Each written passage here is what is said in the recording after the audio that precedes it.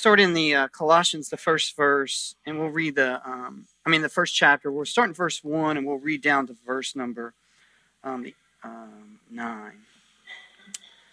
Paul, an apostle of Christ Jesus, by the will of God, and Timothy, our brother, to the saints and faithful brothers in Christ at Colossae.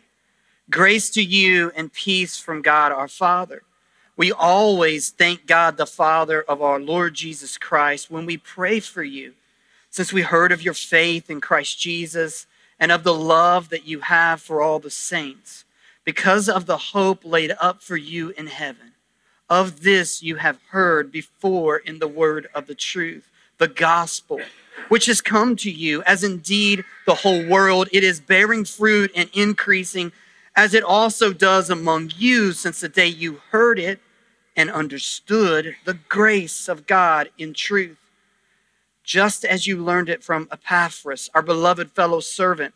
He is a faithful minister of Christ on your behalf and has made known to us your love in the Spirit. Thank you. You could be seated. Before you leave today, I want to remind you that there are prayer guides in the back. And as part of the prayer guide in the back, that if you didn't receive the email on the prayer guide, then you can find a printed copy of that. And part of the prayer that we're praying together this week is from Colossians, the first chapter. Picks up where I left off reading and goes kind of all the way over, I think, until verse number, to verse number 13, the end of verse number 13. But let us join as a time of prayer. As we talked about last week, that we can talk about praying. We can even say our prayers, and saying our prayers is vastly different from actually praying. And so if you want to keep your Bibles open, I'm just going to simply pray and read, starting in verse number 15 of Colossians, the first chapter, and read this as a prayer and a consecration for us before we unpack what God has for us in his word. So let us pray. Jesus, we pray to you that you would fill us with the knowledge of your will and all spiritual wisdom and understanding, so that we may walk in a manner worthy of you, fully pleasing to you, bearing fruit in every good work and increasing in the knowledge of you. That you would strengthen us with your power, all power, according to your glorious might, for the endurance and the patience, that we may do that with joy. We give thanks to you, our Father, for you have qualified us to share in the inheritance of the saints in light. You have delivered us from the dominion of darkness, and you have transferred us to the kingdom of your beloved Son, in whom we have redemption, the forgiveness of our sins. Praise be unto you for that. Jesus, you are the image of the invisible God, the firstborn of all creation. For by you all things were created in heaven and on earth, visible and invisible, whether thrones or dominions or rulers or authorities. All things were created through you and for you. And you are, Jesus, you are before all things. And in you all things hold together, and you are the head of the body. Yes, the church, even this church. You are the head of this church. You are the beginning, the firstborn from the dead, that in everything you, Jesus, might be preeminent. For in you all the fullness of God was pleased to dwell, and through you, you are reconciling all things to yourself, whether they're on this earth or they're in heaven. How are you reconciling it? You're doing it by bringing peace by your blood of your cross. And we, the believers in this room, part of your invisible church, we who were once alienated and hostile in mind, we were doing evil deeds, but you, Jesus, you have now reconciled us to yourself through your body of the flesh by your death, in order to present us holy and blameless and above reproach before you. And now we pray that we would continue in our faith. We would be stable and steadfast, not shifting from the hope of the gospel that we have heard, which has been proclaimed in all of creation under heaven. Amen. So we've been in a series where we have been talking about discipleship. And in this series on discipleship, a couple things that we've been talking about. One thing we've talked about is the very term discipleship is or being a disciple is a very pregnant term. I mean, we could break it down into its most basic definition. And what is a disciple? Well, a disciple is this: simply a follower of Christ. It is someone who's following Jesus, but let's just be honest, even that definition isn't super helpful, because what does it mean to follow Jesus? I mean, let's be honest, where's Jesus right now? Ascended into heaven, ruling and reigning on a throne, and you and I are left here on this earth, and while we live in this earth, we experience very much a lot of good stuff. But let's just be honest, you and I are struggling and toiling and here, living on this earth. We're all probably, everybody in this room is all working for the weekend, right? Except for me, because the weekend's the day that I have to work. But the rest of you in here, you're living and working for the weekends that are to come, and we get caught up in the pleasures, although that's not a bad thing. We get caught up in the pleasures of this life, and we're just trying to make it through, and whether it be to ourselves, raise kids, have families, do all of those great things. And so even in that, what does it mean to follow Jesus? What's a picture of followers of Christ? And so we're in a sermon series where we're defining that and discussing that. We're discussing that very pregnant term of disciple and discipleship. In fact, last week we looked at a passage of scripture that's very helpful to us because it gives us a description of what the early church looked like. What did those first followers of Jesus look like? After Jesus has ascended on high and sent the Holy Spirit, and the day of Pentecost has happened, and now Peter preaches, there's 3,000 disciples. What does that look like? And we can find that in Acts, the 2nd chapter. In Acts, the 2nd chapter, in one verse we'll pull out in particular, in the 42nd verse, we see in that text of scripture a description of what it means to be a follower of Jesus, what it means for these early disciples. We see here that it says in verse number 42, and it should be on the screen, and they devoted themselves to the apostles' teaching and to the fellowship, to the breaking of bread, and to the prayers. And we said there are 4 markers, if you will, of the early church. There are 4 things that the early church has incorporated into their very living that gives life to their discipleship, that helps to make them and to form them and to send them as disciples. We see the 4 things. They are devoted to the apostles' teaching. They're devoted to the word of God. That's today's sermon. Second, they're devoted to fellowship. This is the unique relationship, the unique harmony and unity of the church. It's being evidenced in humility and generosity, service, mutual love, mutual discipleship to one another. They're come together for the breaking of bread. They're devoted to the breaking of bread. And we talked about that briefly for last week, but what I really believe the breaking of bread that they're devoted to refers to the Lord's Supper. And what I believe that is a greater picture of is the fact that they are being built upon the foundation of the gospel, today's sermon. The finished work of Christ on their behalf was at the very center of everything this church said and did. Not just meeting needs, not just serving one another, but it was gospel-centered meeting people's needs, gospel-centered serving one another. It was gospel. The gospel was giving life to everything that they said and everything that they did. And as we discussed last week, and they were devoted to prayers. What also helps us in understanding discipleship is our identities as a church. What does it mean to be a disciple? Well, this is for us. This is how we've defined it. What does it mean for being a disciple? What it means is we're followers of Christ, and we are learners, we're family, we're servants, we're missionaries. Now, some of you are going to go like, man, when did those happen? They've been up for weeks. You haven't noticed them? Just kidding. They got hung up this week, so they are new. Some of you are like, well, I've been here. Maybe you're visiting. They're brand new, but they are reminders to us of who we are and who we want to be. And so this week from Colossians, the 1st chapter, I want us to look at what it means to be a church that is learning the gospel, learning the truths of what Jesus is teaching, learning to obey Jesus, to love our neighbors as ourselves. What does it mean to be disciples who are devoted to the word of God? That's really what we're after here. And I think Colossians gives us just a fantastic picture. In fact, when we talk about learner, the word disciple and learner, they're actually synonymous. Like they mean the same thing. Like a disciple is a learner. A learner should be, if it's a learner of Christ, is a disciple of Christ. And what we see happening in Colossians, the 1st chapter, is we see 4 facets of discipleship. We see four facets of, as they are learners of what that means. And these are the four facets. I'll give them and then we'll preach through them, all right? So it means to learn, to grow, to produce, and to reproduce. So the four facets of discipleship from Colossians, the first chapter, verses 1-8, are these four: to learn, to grow, to produce, and to reproduce. First, it means to learn.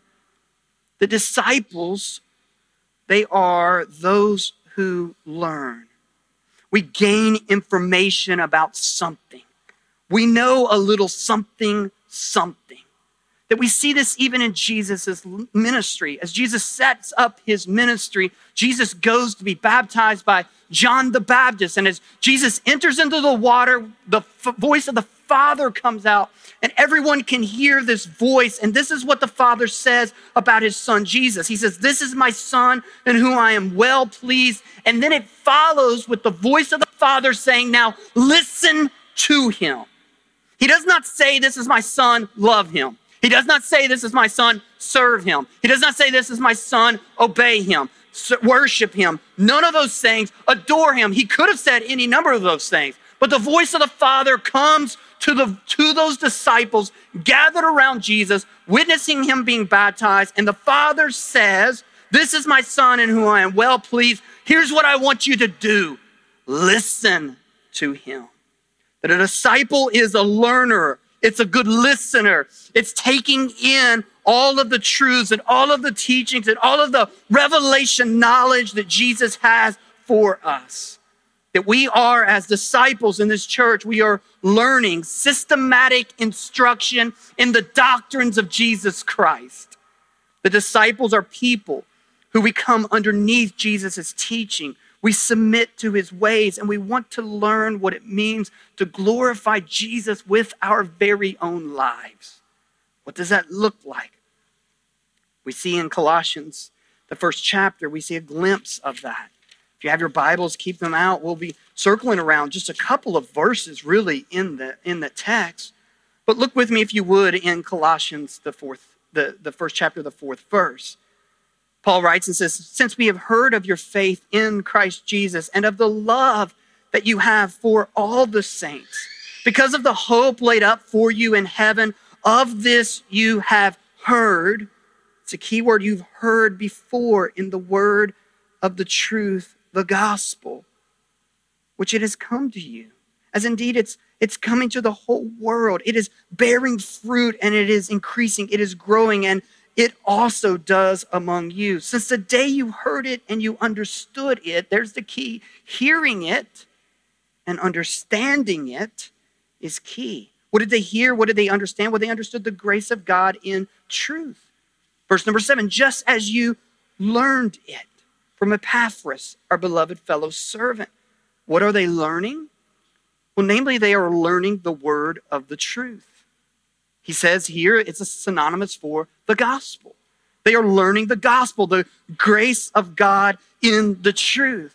That to be a disciple of Jesus, all of our learning is to be built upon and around the gospel. Now, those of you that have been part of the Point Community Church for any length of time, you know what's coming is I'm going to tell you what the gospel is. And many of you here, you're going to go like, "You know what? I feel like I've heard it 1,000,000 times." And I would say praise Jesus for that and get ready, because you're going to hear it for 1,000,001 times, because it's so vitally important that you and I understand what is the gospel. Therefore, we can spot what the gospel is not, right? We got to know what the gospel is. So what is the gospel? It's simply this. The word even gospel means the good news. So the gospel is a proclamation, not what you should do, must do, have to do in order to win favor with God. But the gospel, first and foremost, is good news. It is a proclamation of what God has done for you. It must be heralded. The gospel is the good news that must be heralded. It must be proclaimed. It must be preached. It must be told. It must be shared. And that good news is that God saves sinners like you and I. And how does he save sinners like you and I? Well, he saves us through the life and the death and the resurrection of Jesus Christ. That's the good news that we must believe in order to become a Christian.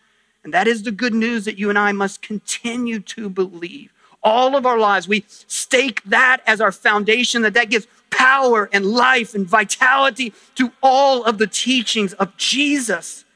The gospel is not something that we simply leave behind in our past, but it is something that we carry with us day in and day out, as we'll even see as the sermon unfolds. The truth of the gospel is this: God saves sinners. He saves them to the utmost. The Apostle Paul writes in 1 Corinthians that we who heard the truth in the gospel, we have been saved and we are being saved by the truth of the gospel. But then he also warns that it's foolishness and folly to those who don't believe in it. The preaching of the cross is foolishness and folly to those who don't trust in the gospel day in and day out. The God who is holy and just and righteous and transcendent and pure and majestic, that he has chosen to reach out to sinners, to establish a relationship with them, to extend his grace and his mercy and his love to them. And he chose to bring us into his family. The very ones who have rebelled against him, the very ones who have profaned his name, the very ones who have disobeyed all of God's holy law, God, out of his kindness and grace and mercy, he reaches out and he saves sinners. Now, how does he do it? It's not that he just dismisses our sin. It's not that he just turns a blind eye to our sin. It's not that he just says, hey, you know what? You didn't really mean it. It really isn't that bad. I know your heart. I know your heart didn't mean to disobey me, to run from me, to run to idolatry, to profane my name, to live however you want to live. I know that really wasn't your heart. No. That's not how God deals with our sin. That you and I, our very real sins that you and I have committed before God. All of our sins, our past sins in this moment, our present sins, because some of you might be sinning right now. You could be. I hope you're not, but you may. And you're going to sin in the future, right? Like, how many of you think you're going to sin in the future? Yes, and all of those sinful acts, both the acts that we do and the very nature of our heart, that sin isn't just things that we commit with our hands or things that enter into us in our mind. And more importantly, what the scripture teaches, that everyone is born in sin. Like, we see pictures of this, do we not, in our kids? Like, if you've never seen that in your kid, you're just thinking, hey, my kid's good. Like, maybe it's just my kid, or I know it's not because I've served back in children's ministry before. Like, if you want a picture of fallenness, of what we'd say total depravity, like, go back and serve back there. I mean, it's a glorified thing that we need to do to share the gospel with our kids. And we pray, as even Bo has prayed for my own kids. Jesus, we pray for their salvation. Save them. Like, how many of you had to pull your child aside and say, hey, here's how you be mean to other kids. Hey, when somebody takes your toy, here's what I want you to do. Go over and I want you to sock them in the eye. Like, did you have to teach your kid that? Did you have to teach your kid how to throw a fit in the middle of Walmart? Right? When the pastor's in the next aisle over? Right? But that happens, does it not? Like, it happens. How do they know that? Because they're little sinners. And it's showing up in them. And we all are sinners. But here's the beauty of the gospel, is that all of our sin, our past sins, our present sins, even that Adamic sin that we fall under, it has all been paid by Jesus' perfect life and Jesus' death and Jesus' bodily resurrection. That Jesus has lived the life that you and I could never live. That Jesus never committed a sin. Jesus was never unfaithful to the Father. A sinful thought never entered into Jesus' mind. He lived that life that you and I could not live. That it is no coincidence that when we see in Genesis and we see Adam and Eve being placed in a garden, who shows up in that garden? A serpent, Lucifer, Satan, and he tempts Adam and Eve to sin. And when Jesus shows up on the scene, this is no coincidence, but where does Jesus go as he begins his earthly ministry? Shortly after his baptism, he's led by the Holy Spirit to the wilderness, right? To another place. And who shows up in the wilderness as Jesus is fasting and praying for 40 days and 40 nights?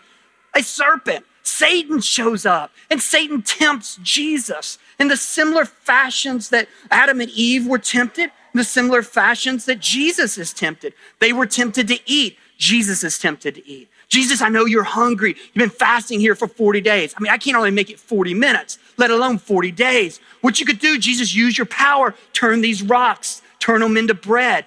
Just as Adam and Eve are tempted to eat, Jesus is tempted to eat. Adam and Eve, they're tempted to think of themselves and their own glory in order to become like God. God knows he doesn't want you to eat of this fruit, for in the day that you eat of this fruit, right, you're going to become like God. That's the lie that Satan speaks. But Jesus, when he shows up, he's taken up into a high place. The enemy says, throw yourself down and show the world who you really are. Show them your glory. Show them your power. And every place that Adam and Eve failed miserably, every place where Jesus reigned victoriously, that he did what they could not do.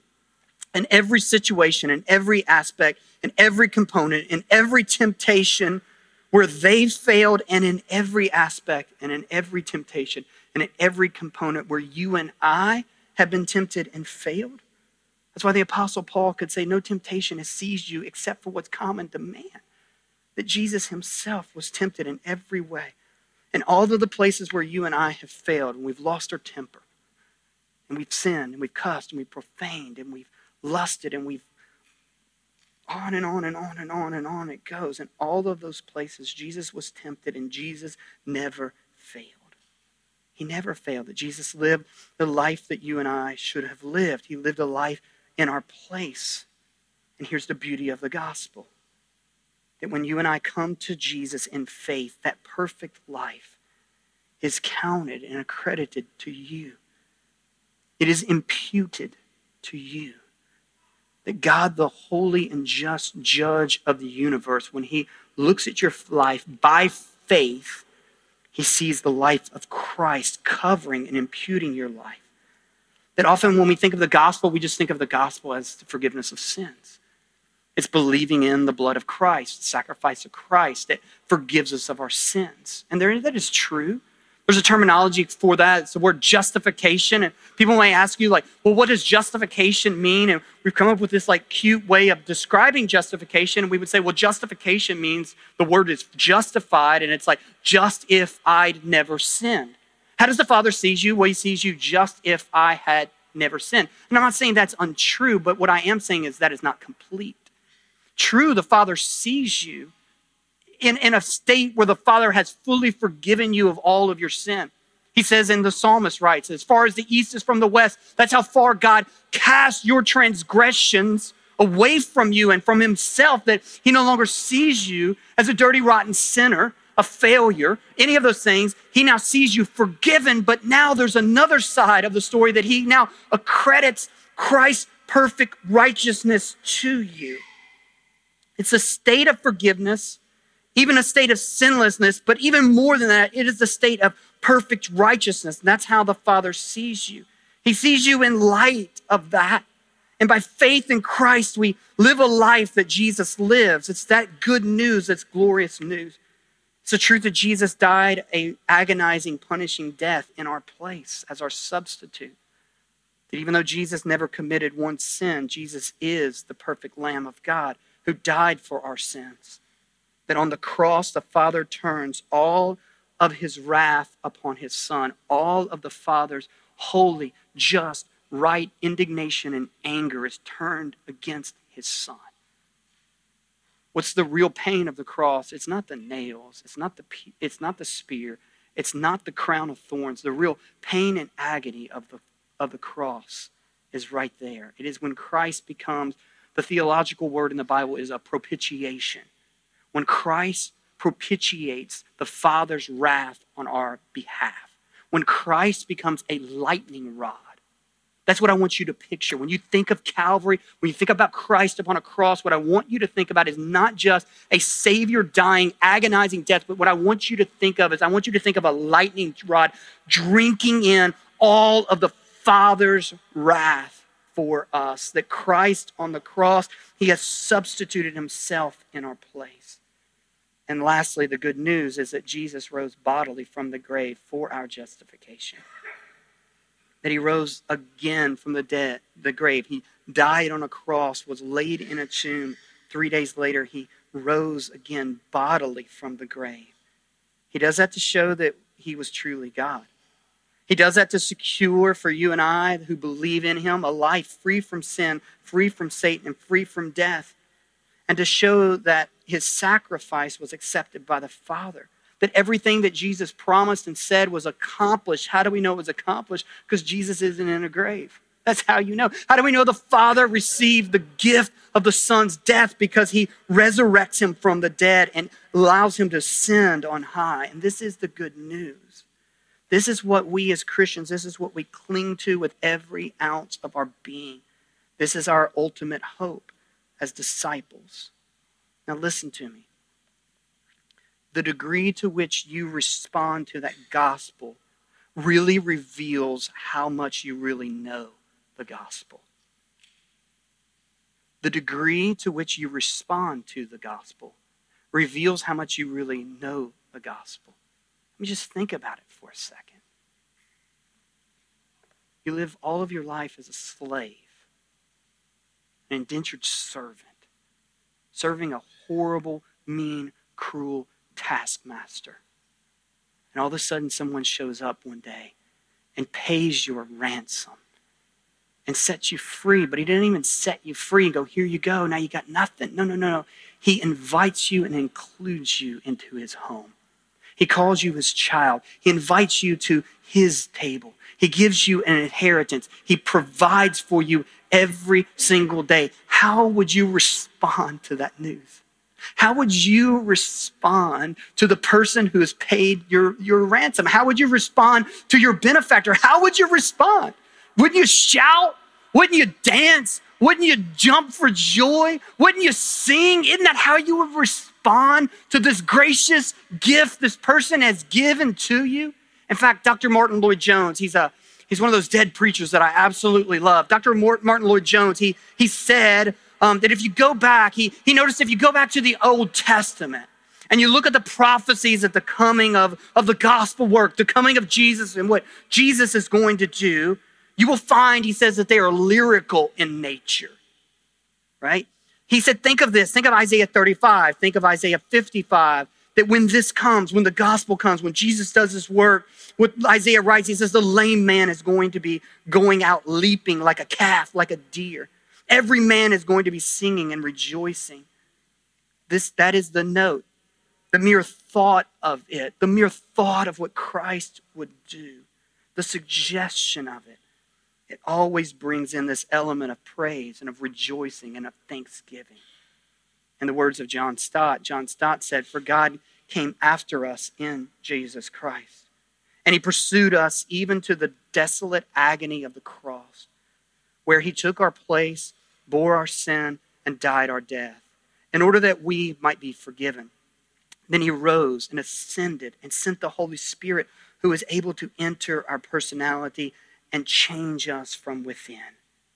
John Stott says, if there is any better news for the human race than this, I, for one, have never heard it. I mean, that right there beats the $1 billion lottery ticket. That right there beats it every day, all day. No doubt about it.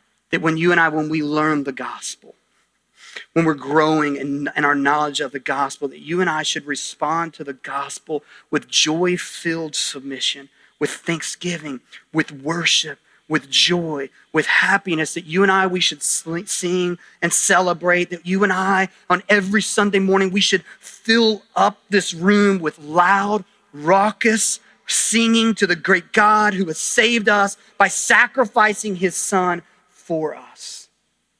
That not only are we to be and to make disciples who learn and are learning the gospel, we are also to be and to make disciples who grow. That our learning is for growing. That's why we're learning. Why are you growing? What is happening? It's happening in you so that you may grow. We see this in the church in Colossians. Of this you have heard before in the word of the truth, Paul says. It's the gospel which has come to you, as indeed in the whole world it is bearing fruit and it is increasing. That's the word grow. It's bearing fruit and it's growing as it also does among you since the day you heard it and you understood the grace of God in truth. So Paul says there was a day you heard the gospel and you rejoiced in the gospel. And now what you're doing is you're just learning more and more of the depth and the beauty and the power, all of the implications, all of the declarations of the gospel. You're now growing in those things. You didn't hear the gospel and embrace it in one point in your life. No, they're growing in it, growing up in it, that God, through our knowledge of and our belief in the gospel, it gives us power and life and freedom and victory in our present lives. That we are to grow into all the fullness of the work and the declaration and the implications of the gospel. That the gospel is not simply the means of salvation, but is also the means of transformation in our lives. That the gospel comes to us, as I said, as good news. It's a declaration. But then there's also an experience that you and I should have. And listen, as much about the gospel that we know is as how far apart the declaration and the experience will be. That as we are growing in the gospel, that we should bridge the gap and get closer and closer to the very experience of the declarations the gospel says. So the gospel is good news that's heralded. It's a message to be told. You and I, we believe in the gospel. We trust in the gospel. We learn the gospel. We're growing in the gospel. And the growth looks like it's very real experiences in our life. Like, let me show you, for example, a couple of examples. In the gospel, you and I, we are told, we are proclaimed that we are adopted by God the Father. That's a declaration. We don't feel anything differently. We're told, declared, that we receive not a spirit of fear, but we receive a spirit of adoption, by which we now can cry, Abba, Father, to God. That's truth in God's scripture that we are told that happens the moment we believe in the gospel. That's the truth of that. That we are included now into the family of God through our faith in the finished work of Christ. But the degree of acceptance and approval and love that you presently feel from the Father is directly related to your growth in the gospel. Let me just ask you a few questions. Do you feel the need to prove yourself? Either to prove yourself to God or to prove yourself to others? Do you feel the need to perform to win God's love, affection, and approval? Do your prayers sometimes look like this? Or maybe in the back of your mind, you think about this: if I'd only lived a better life, if I only read more, prayed more, gave more, served more, sinned less, then God would really love me and accept me. Let me ask you, do you front load your prayers with a lot of groveling? Do you beat yourself up before the Lord? Now, in no way do I want to diminish confessional prayers. We need to have times of honest confession when we're confessing our prayers to the Father. But let me ask you, do you do that all the time? And do you do that on the front end of your prayers? Do you feel the need to remind God of who it is he has purchased? Maybe you don't even pray at all because you know, I'm a filthy, stinking sinner. Who am I to pray? Who am I to ask God to do anything in my life? But that is not consistent to the type of praying that Jesus taught his disciples to pray. How are we as his disciples? They come to Jesus. John taught his disciples to pray. You teach us to pray? Jesus says, yes, when you pray, pray like this. Our who? Our Father, who art in heaven. Hallowed be thy name. And what he teaches them in that moment is the very truths of adoption. That you've been adopted in. You have the right to call God your Father, and he is your Father. He knows exactly what he got when he purchased you. And this is what happens when you believe the gospel. But the degree to which you live in that you live free from the need to prove yourself, when you're fully saturated and your hearts are fully saturated in the Father's love for you, it really reveals the degree that you've grown in the gospel. The degree in which you have grown in the gospel is directly related to how much victory you have in your experience, in your temptations. That the gospel, again, it is a declaration that you are a holy people, that you've been washed, you've been made new, you've been regenerate. He's washed you with the spirit of regeneration. You're a brand new person. That's truth, that you have received the forgiveness of sins. But both the degree of condemnation and the degree of forgiveness that you feel is directly related to how much you have grown in the gospel. The degree of victory that you experience over your sin struggles is directly related to your growth in the gospel. It's not just a declaration of purity and holiness, but the gospel is the power by which we receive the Holy Spirit. And the indwelling Holy Spirit is the very active agent of God producing transformation in our lives. That's why Paul writes in the 8th chapter, the 13th verse, if you by the Spirit put to death the deeds of the body, you will live. Why? Because it's the Spirit that's getting power to you to enable you to put to death the deeds of the body. The degree of stress-free, anxiety-less living that we have is directly related to our growth in the gospel. 1 Peter 5:7.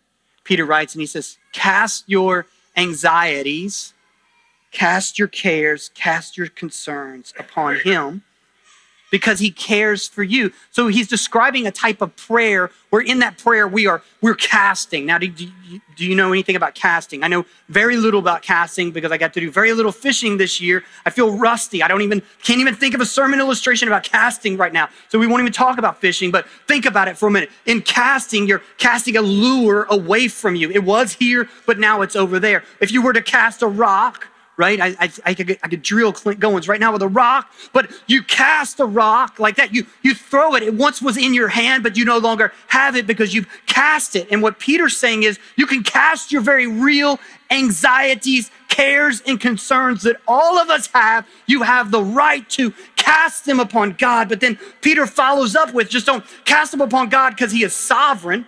He doesn't cast them upon God because he's all powerful, although he could say those things. What does he say in that? Cast your cares and your anxieties and your concerns upon God because why? Because he cares for you. How much does God care for you? The gospel. The gospel is the declaration of God's care and concern and love for you. He loved you so much that he sent his son to that cross.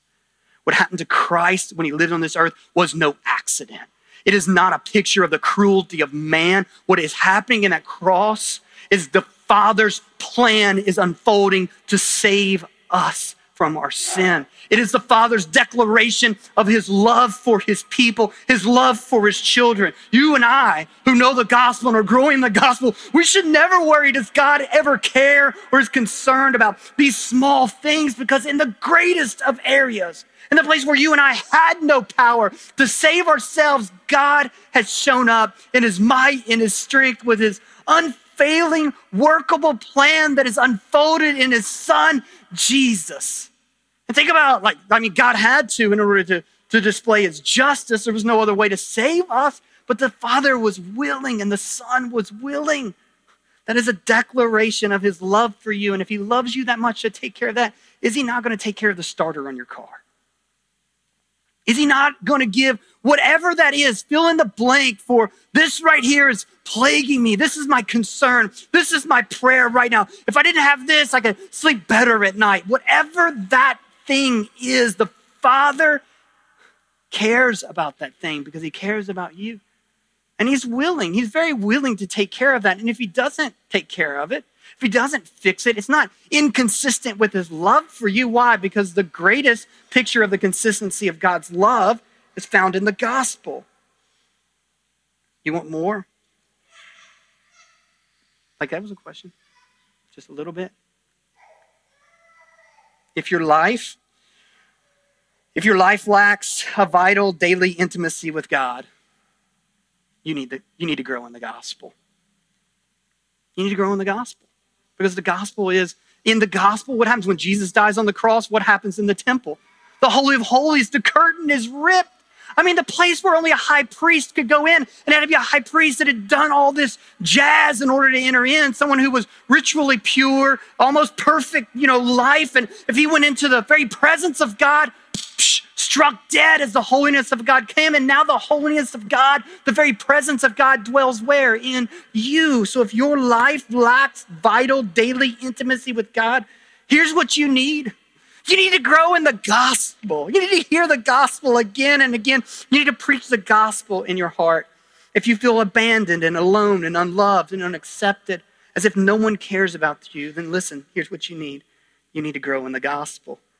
And if you feel the need to always look good, to impress others with outward things that have status symbols, possessions, things that you really don't even possess, things that either they possess you or things that the bank really possesses, right? But it's all out here as a front to make you feel better about you and to make others feel better about you. And if that's the way that you're living your life, then you need the gospel. You need to grow. You need to grow in the gospel. If you struggle to trust things to God, if you feel you have to fix all of your problems, take matters into your own hands, you need to grow in the gospel. If you have a critical spirit, if you're constantly complaining and fighting with bitterness, if you're not very teachable, if you become easily defensive when accused of error or weakness, I never struggle with that. What do you need? You need to grow in the gospel. If you lack confidence, if you often feel discouraged and defeated, if your solution to your own failure is I just need to try harder. I just need to try harder. Guess what you need? To grow in the gospel.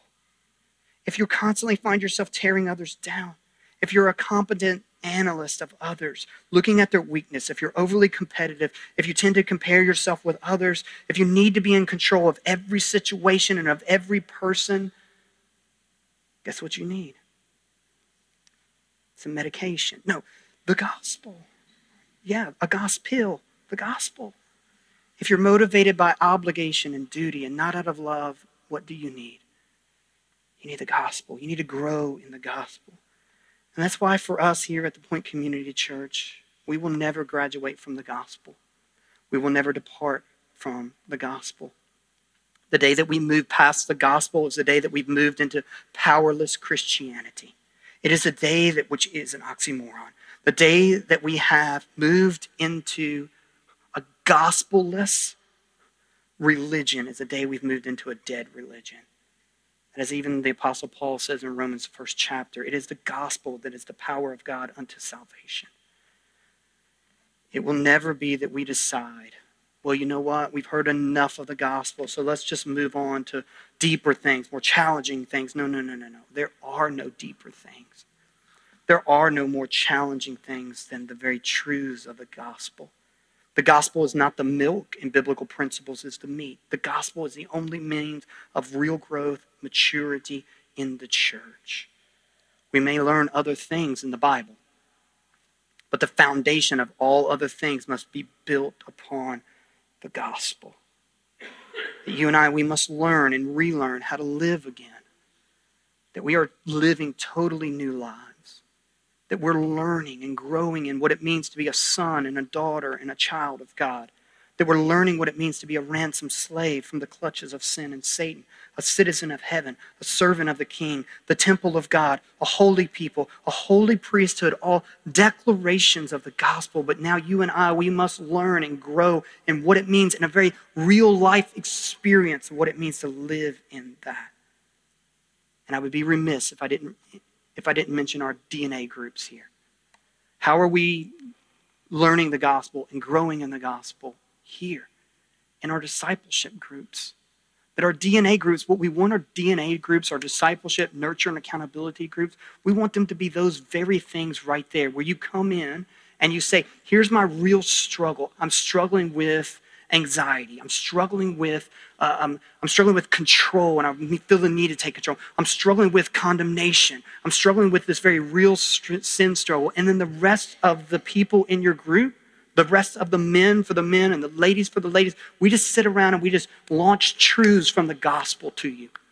We just come in like a surgeon with a scalpel, and we just cut away at what your unbelief and your areas of unbelief that has encapsulated your heart and your mind with the truths of the gospel. And then we come back out and we, like a good surgeon, we sew you shut and we slap a little. My grandfather always put this stuff called Porter's, right? It was in this little green can. It smelled horrific, but it didn't matter what was wrong with you. My grandfather, come in here, son, we're gonna put a little Porter's on it. It'll take care of it. It'll heal it up, take care of it, doesn't matter what it is. Blister, bruise, sore throat. drink some porters, right? But it didn't matter what it is. And in the same way the gospel works like that, it is the balm of Gilead. It is a salve to our souls.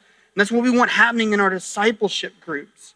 If you're not in a discipleship group, the way to get in one is to fill out that connect card and put discipleship group, and we'll connect you with one. Let's finish up here.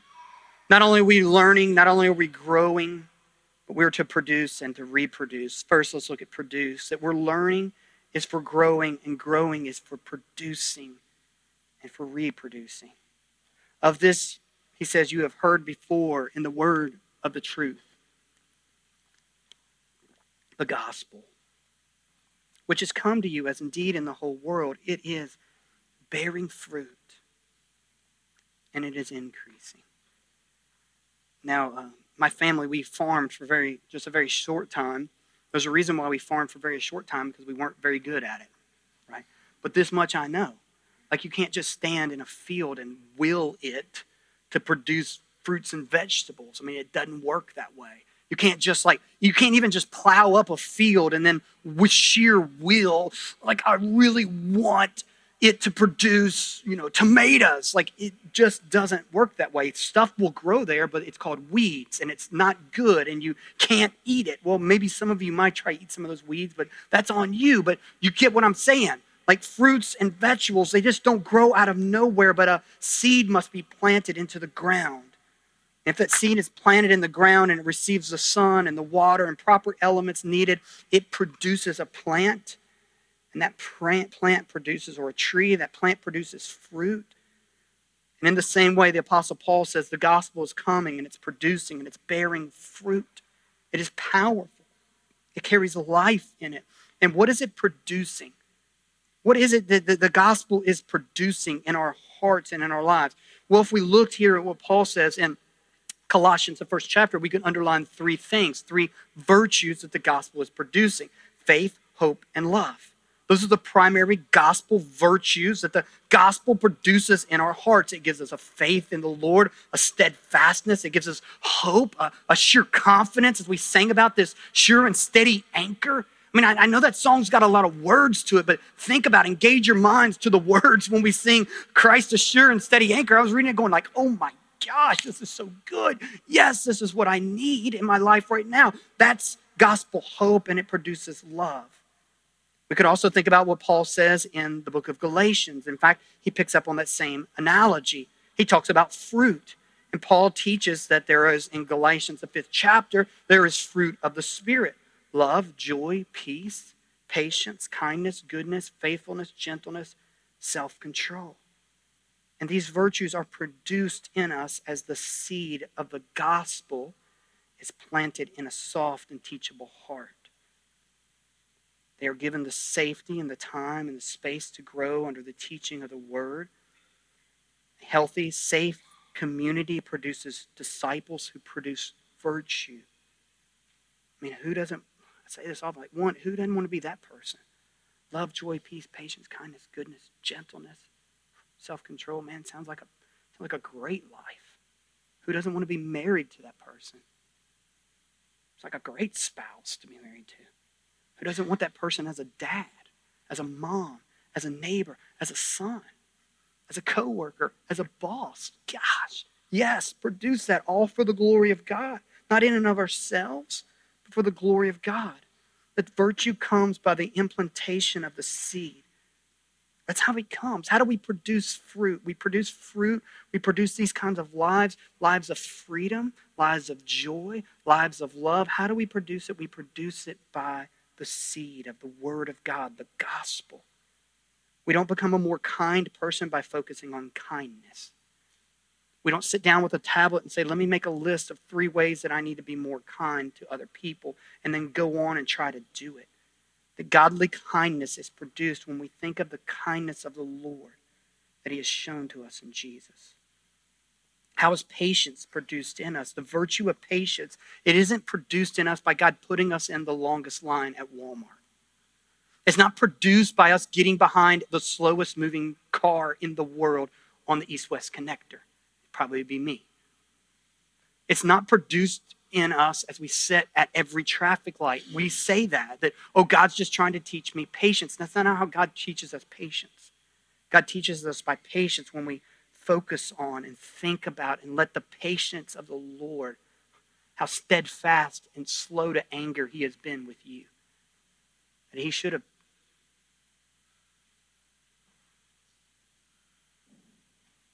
And he didn't. That was close. That's how God produces godly character in us. It's displayed to us in the gospel. And as we focus on it, believing it, it produces it in us. And lastly, we are to reproduce. Fruit contains seeds. Fruit-producing disciples should be reproducing disciples.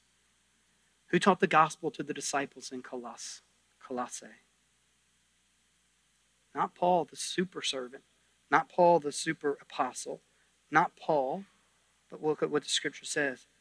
Epaphras, a beloved servant, a faithful minister of Christ on your behalf. Not a super apostle, just a regular Joe disciple teaching others. And as we said last week, the word of God, the gospel, it comes to us so that it can go through us. Let's pray. Jesus, thank you for your beautiful gospel. And as we have just a moment to remember it, that you've given to us, Jesus, means by which that we every week we can remember your beautiful sacrifice of what you have done for us. As we enter into that time, Jesus, may you root out all of the places in our lives that are inconsistent with that gospel declarations. Lord, may we not be quick to just write off like, oh, okay, I'm good. But may we spend real time with you. That many of us, we live lives devoid of your power, devoid of your freedom. And that's not gospel living.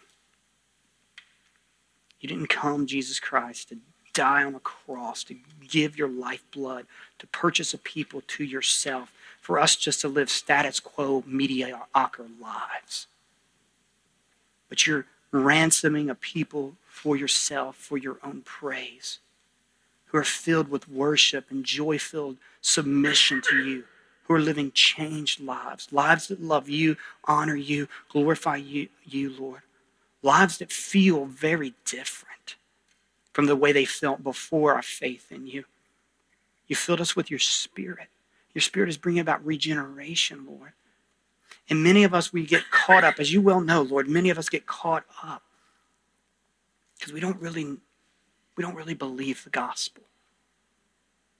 We don't really believe what all occurred when we place faith and trust in you. And I pray in just for the next few minutes that we could be present with you, thinking about that, remembering your sacrifice. In your name we pray, amen.